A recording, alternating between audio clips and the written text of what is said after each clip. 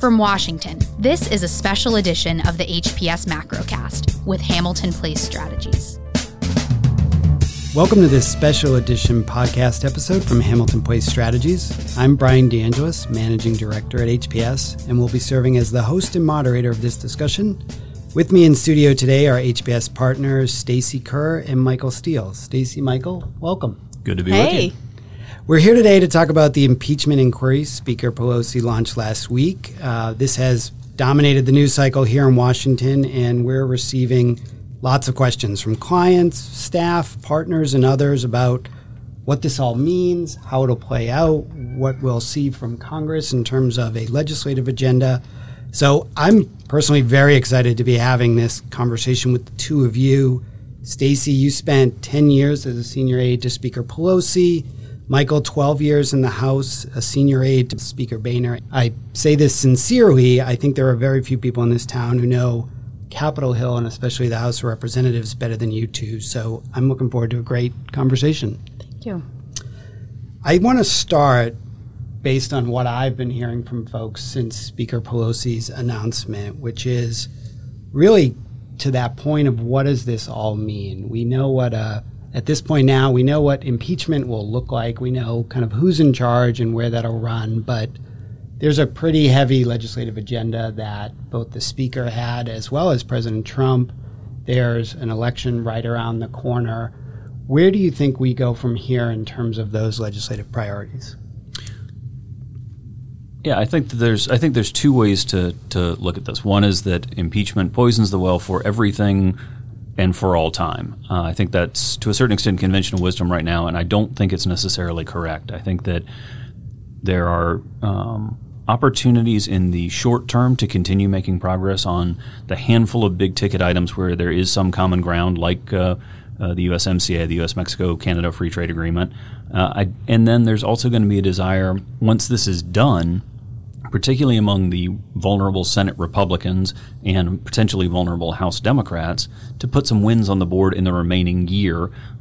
Speaker Pelosi has outlined a very aggressive schedule, trying to get this done by Thanksgiving, perhaps, but certainly by the end of the year, before voters start voting in New Hampshire and Iowa. And that leaves a whole year, a year that's an election year, and a year that is not really designed for big legislative lifts, right. But you could see a lot of progress on small to medium-sized items as members get ready for their reelection.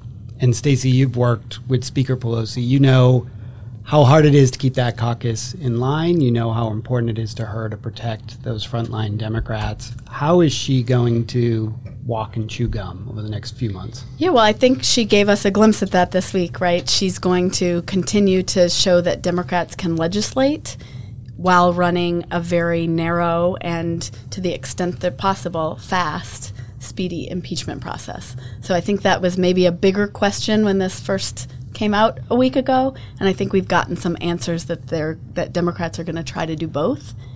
It's interesting, I think, in some ways, on the legislation front, this is really what we've seen Democrats' strategy since winning the midterm election is really how do they pass legislation and send it to the Senate, send it to the White House.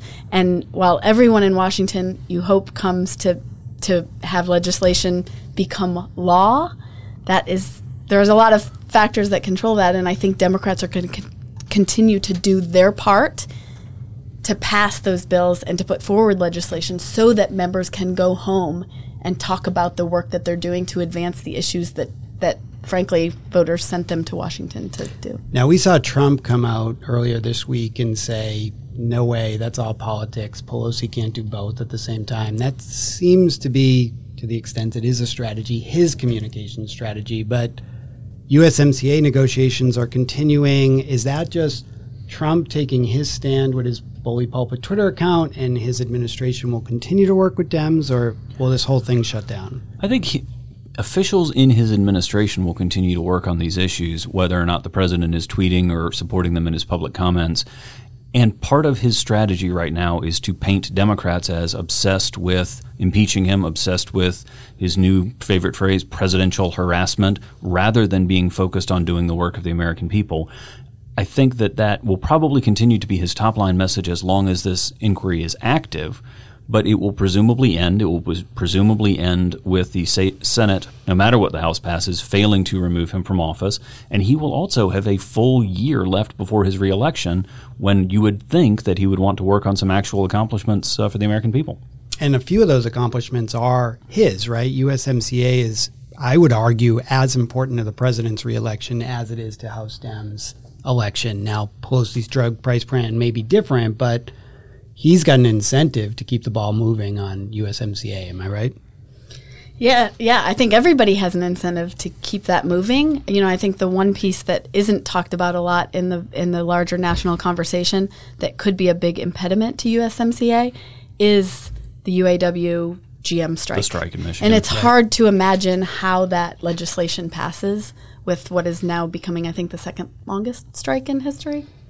Yeah, I mean, I think that's part of the backdrop. But again, we've got until presumably the end of the year to deal with the impeachment matter. I don't see USMCA passing during the next 2 months. I think it's something that we look at in January, February, March. I think that you could see revived interest in a large-scale infrastructure bill, although, again, that's very difficult from the finance point of view.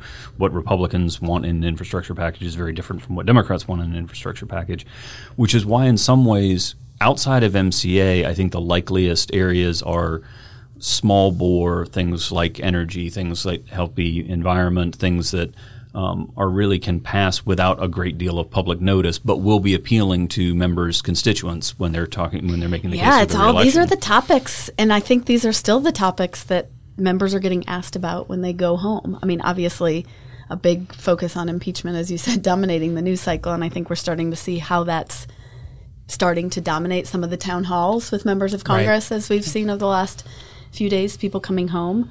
But I do still think that November of 2020 is a long time away, and I think there's a lot of challenges that people face, and they are not looking to Washington to obsess over impeachment for the next 10 months.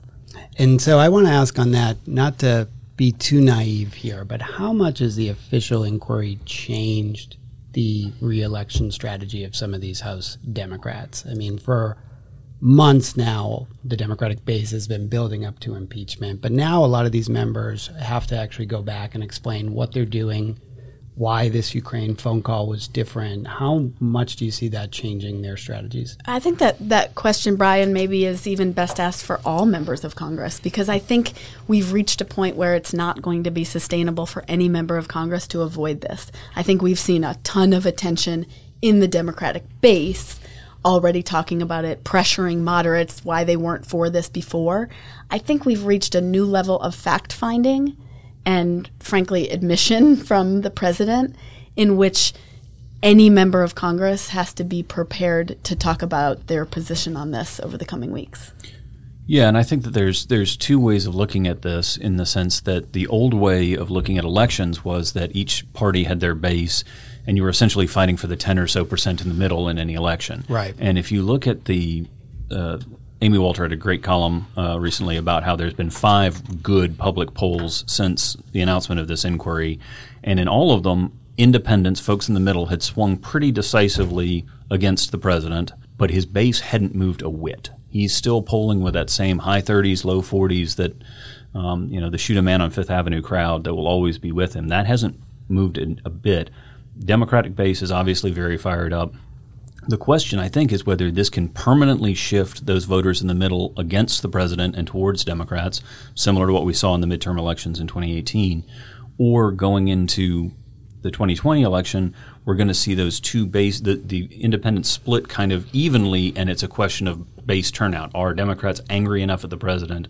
Are the president's supporters angry enough at Democrats to go to the polls in the record numbers that we saw on the Republican side in 2016 and to a certain extent on the Democratic side in 2018? Yeah, and it's hard to not have these conversations, focus on polarization and continued polarization. And I think there's also, as it relates to November of 2020 for House races, Senate, and for the presidential race, there's a real sort of excitement and energy factor for both sides, given that neither side has a base. Right. And both sides are led by political leaders. I'm thinking Pelosi and McConnell, who at the end of the day care about their caucus. And even to the point, McConnell at some point will be stuck between There are now 4 Republican members up for re-election that are being targeted with ads from Tom Steyer's impeachment group. Sure. They're going to feel a lot of pressure.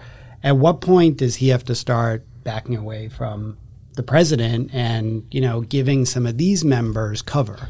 Well, one thing I think that was interesting this week that we saw from the congressional leaders in the House, from Pelosi, from McConnell, is really, I think, a reinforcement of their constitutional responsibilities here. And I think that's something that we haven't seen from the president, regardless of where you fall on impeachment.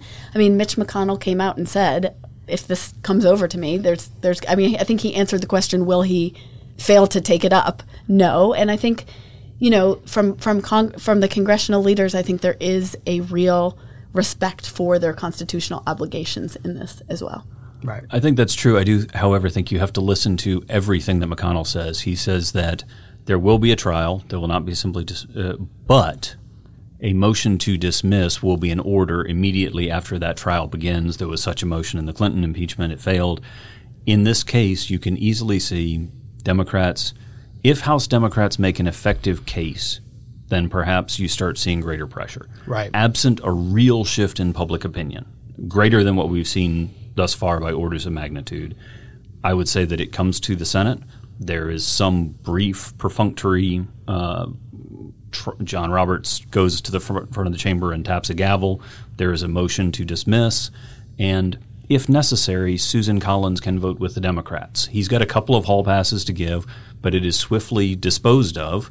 And again, we'll still be in calendar year 2019 when this happens. We have a full year in 2020 of legislative activity that people are going to want to do. And if you look to the point that we need to get some things done, if you look at the senators who ran more strongly than President Trump in their states, Rob Portman, I think, is the classic example here of someone who was between 15 and 20 points ahead of the president in Ohio. He did it by focusing relentlessly on a relatively small, easy-to-remember number of issues that were incredibly important to his constituents, fighting opioids, crisis in the VA, et cetera. You're going to want to have those sort of tangible victories. And I would think there are 2 categories that if I were Democrats in the House, I would be thinking of. One, what the press will derisively refer to as messaging bills. The 400 bills they've already passed. I think H.R. 3 would probably go in this category. When House Republicans were in the majority and Democrats controlled the Senate, we did a very similar exercise. Everyone talked about the 300 House-passed jobs bills stacked like cordwood in front of Harry Reid's office. Right. All that. You also actually need some things that become law. And that's going to be the places where you want to find those little areas of common ground on common sense issues for your constituents that actually get signed into law, and you have a tangible accomplishment. And at some point, I have to imagine McConnell wants the president to just give him a little breathing room to protect those members. And we're all communication strategists here. The president standing in front of the press corps and now calling on China to go investigate the Bidens seems like messaging, failure 101 to me, where he's digging that hole deeper and Mitch McConnell has to be letting out a big sigh over in those Senate chambers because this has just gotten even more harder for his members.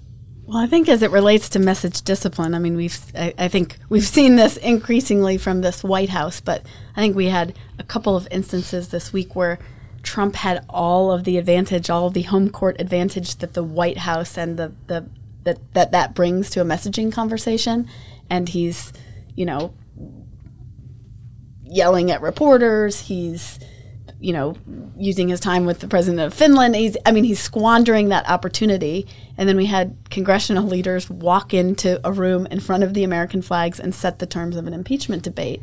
I mean, usually the person sitting in the White House has that messaging advantage, and that was really squandered this week. Right, and Michael, to your point, I feel like the president can limit his fight to the House and let Mitch McConnell and the Republican senators dismiss this pretty quickly, but he's not making it easy on them. He's not making it easy. And the times that the conservative movement or Republicans have had messaging successes under President Trump are times when congressional Republicans want something and the conservative movement writ large want something as badly as the president does.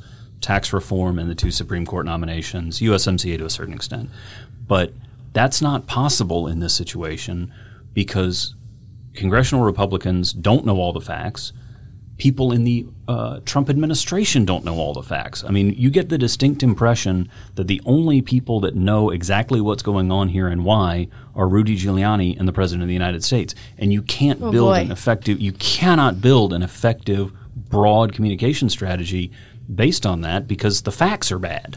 And it's really interesting to watch. I think Democrats have had a big challenge over the last year of Democratic unity and keeping what is a wide tent, both from the presidential primary going on and just from the range of opinions and places where Democrats fall within the moderates, the liberals. They've had new faces like AOC. Yeah, they've had a big challenge with, I think, unity and message discipline, and it's pretty remarkable to see how quickly that has really shifted and the ability of really Adam Schiff and Nancy Pelosi to set the terms of this and have Democratic members aligned. Right. Let's shift gears just a little bit. We've talked about the congressional agenda, but Trump has his own agenda as well. We've got the Chinese delegation coming back to D.C. soon to talk about a trade deal. You mentioned the UAW strike. Stacey, economy continues to show signs. Trump needs a win here on his economic platform. Do you see him getting that in the next few months? How is he going to try to tackle that issue? I think he needs the absence of a loss. The economic indicators are very mixed. The timing of recessions sometimes determines their political impact because people's perception of a recession tends to lag the actual economic indicators. You saw that in President Bush's failed re-elect in 1992. The economy was actually getting better, but not in time for people to feel it. So I don't know what he's sort of doing right now is avoiding doing further damage. He's Hippocratic Oath right now, and that's pushing off further trade action against China, pushing off the implementation of some of these trade war policies. I think you'll probably continue to see that. It's hard to imagine, given tax reform, it's hard to imagine another major economic lever that he can pull other than hectoring the Fed, and I'm assuming he'll continue to do that. He'll continue to do that. Can he go into his re-election without a U.S.-China trade deal? Yes, as long as the economy is strong. Okay. If we're still at record low unemployment, if we're still continuing to see not spectacular but steady 2%-ish economic growth, then yes, he can. But it would certainly be helpful, and it would be doubly helpful if we started to see either of those figures slipping. Let me throw a similar question to you, Stacey. Can Democrats go into the election without a prescription drug pricing bill? I think they can. I think they won't. I think you're going to see a real attempt at passing a prescription drug bill. It's hard to see maybe now whether or not Mitch McConnell will take that up. And Pelosi's got her work cut out for her in this respect as well. I mean, I think the left still wants more, and so there's going to be some negotiations within the Democratic Party, and whether or not that plays out in public or if that's work behind the scenes could impact some of these factions that we've been talking about as well. A couple more questions before we wrap up. I do want to get back into the politics of it. Joe Biden is obviously a central figure to this story, regardless of what side of the politics you're on. How do you see this impacting his primary campaign? Well, look, I think Joe Biden has a challenge in that he is very well known among the Democratic base, and yet he still has polling that is in the high 30s, 40%. I don't think this is going to be the issue that starts to see a clear frontrunner or a breakup into this crowded Democratic primary. I think that the Biden campaign is an ocean liner, and they've taken a torpedo below the waterline. I think that they will not sink today, but they will slowly and surely drag them down.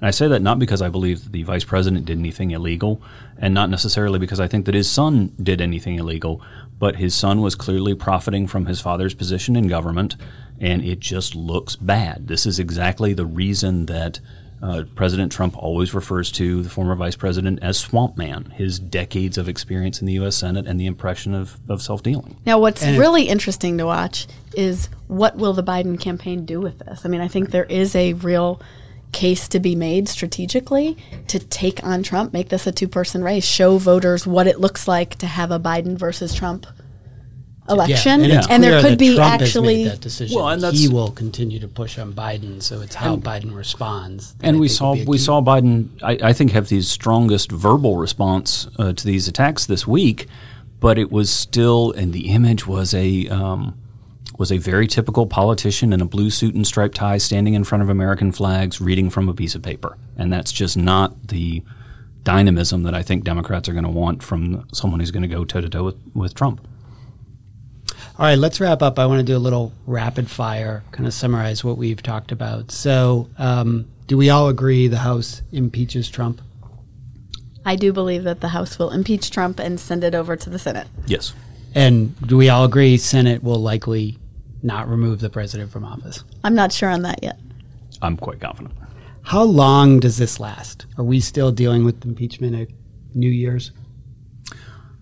I think that depends on the facts on the ground. I think that if no substantial additional information emerges, if the White House continues to stonewall, if there's not another shoe to drop, then it's possible to wrap it up before the new year. I do think it's also very possible that additional information will come up and that it could wind up dragging on longer than that. I agree with Steele. I think this could go into the new year. I think that would still be moving pretty quickly. I think we've got to see where the facts take this. But one thing that could change the timing of this a bit that I'm watching is I think there could be some advantage in what we might see is that Democratic leaders actually have the House come back after next week from their recess and start working shorter weeks, maybe the shorter weeks that we saw under a Republican speaker, where they send members back home. You know, they're coming in Tuesday night to Thursday or something. They have members back home in their district. They're continuing to work on impeachment. They're continuing to work on these pieces of legislation. Schiff and the committee members are here. They're doing their work. They're continuing to work. But I think, home. Look, the reality of creating and writing legislation, you don't need 435 members to write a prescription drug bill. And I think if I'm Pelosi and the House leadership, I want members at home hearing from their constituents, talking to voters. And I'm not sure I need my full caucus here with more people to control. More time to go on this is a counterintuitive argument, and I think it's probably right. Going into this recess, I argued that Democrats were making a mistake taking the recess, that they had momentum on their side. They were finally hitting their stride, and it was the worst time to go away. But as it's turned out, having the Speaker here, having Chairman Schiff here has allowed them to continue to make progress, and the members of the committee allowed them to continue to make progress. And now I'll say the part that Stacey doesn't want to say, which is there's also a member management aspect here where you don't have 200 some odd Democratic members clamoring to get on MSNBC and CNN every minute of every day offering takes that may not necessarily jibe with either the facts or their leadership's wishes. Yeah, and I think if I'm leaders in the House, I would much rather have this information be rolled out in regional and local newspapers and media sources than through managing that many Democratic voices in the national conversation. I think Pelosi and Schiff are doing a really good job at the message discipline of this, and they will be incentivized to continue that. Yeah, and that allows them to continue on their agenda. So let me ask both of you this. Does USMCA pass before the end of the year? I think not before the end of the year. I'm in the same place. I think that it still has a very real chance of passing, but it's tough to see it. It's tough to see it proceeding at the same time as the impeachment inquiry. Do we get a budget deal in November, or do they keep kicking that down the road? I think the chances, even over the last week, are more likely, given the White House's posture, are more likely for a government shutdown in December.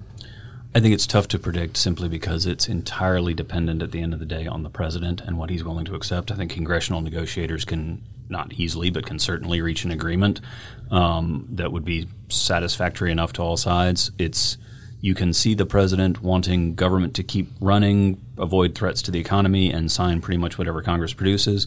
You can also see him trying to take whatever they produce hostage in order to make a point about impeachment, et cetera. So it's entirely dependent on the president himself. Great. Well, thank you both. Unfortunately, we have to leave it there. I feel like we could go a couple more hours. A lot to watch. But, no shortage of news. I have a feeling we'll be back on this topic again soon here on HPS's podcasts. But I want to thank both of you for your time, and I want to thank our listeners for tuning into this special edition. Thank you for listening to the HPS Macrocast. Please remember to subscribe, rate, and share. Find more from Hamilton Place Strategies at hamiltonplacestrategies.com.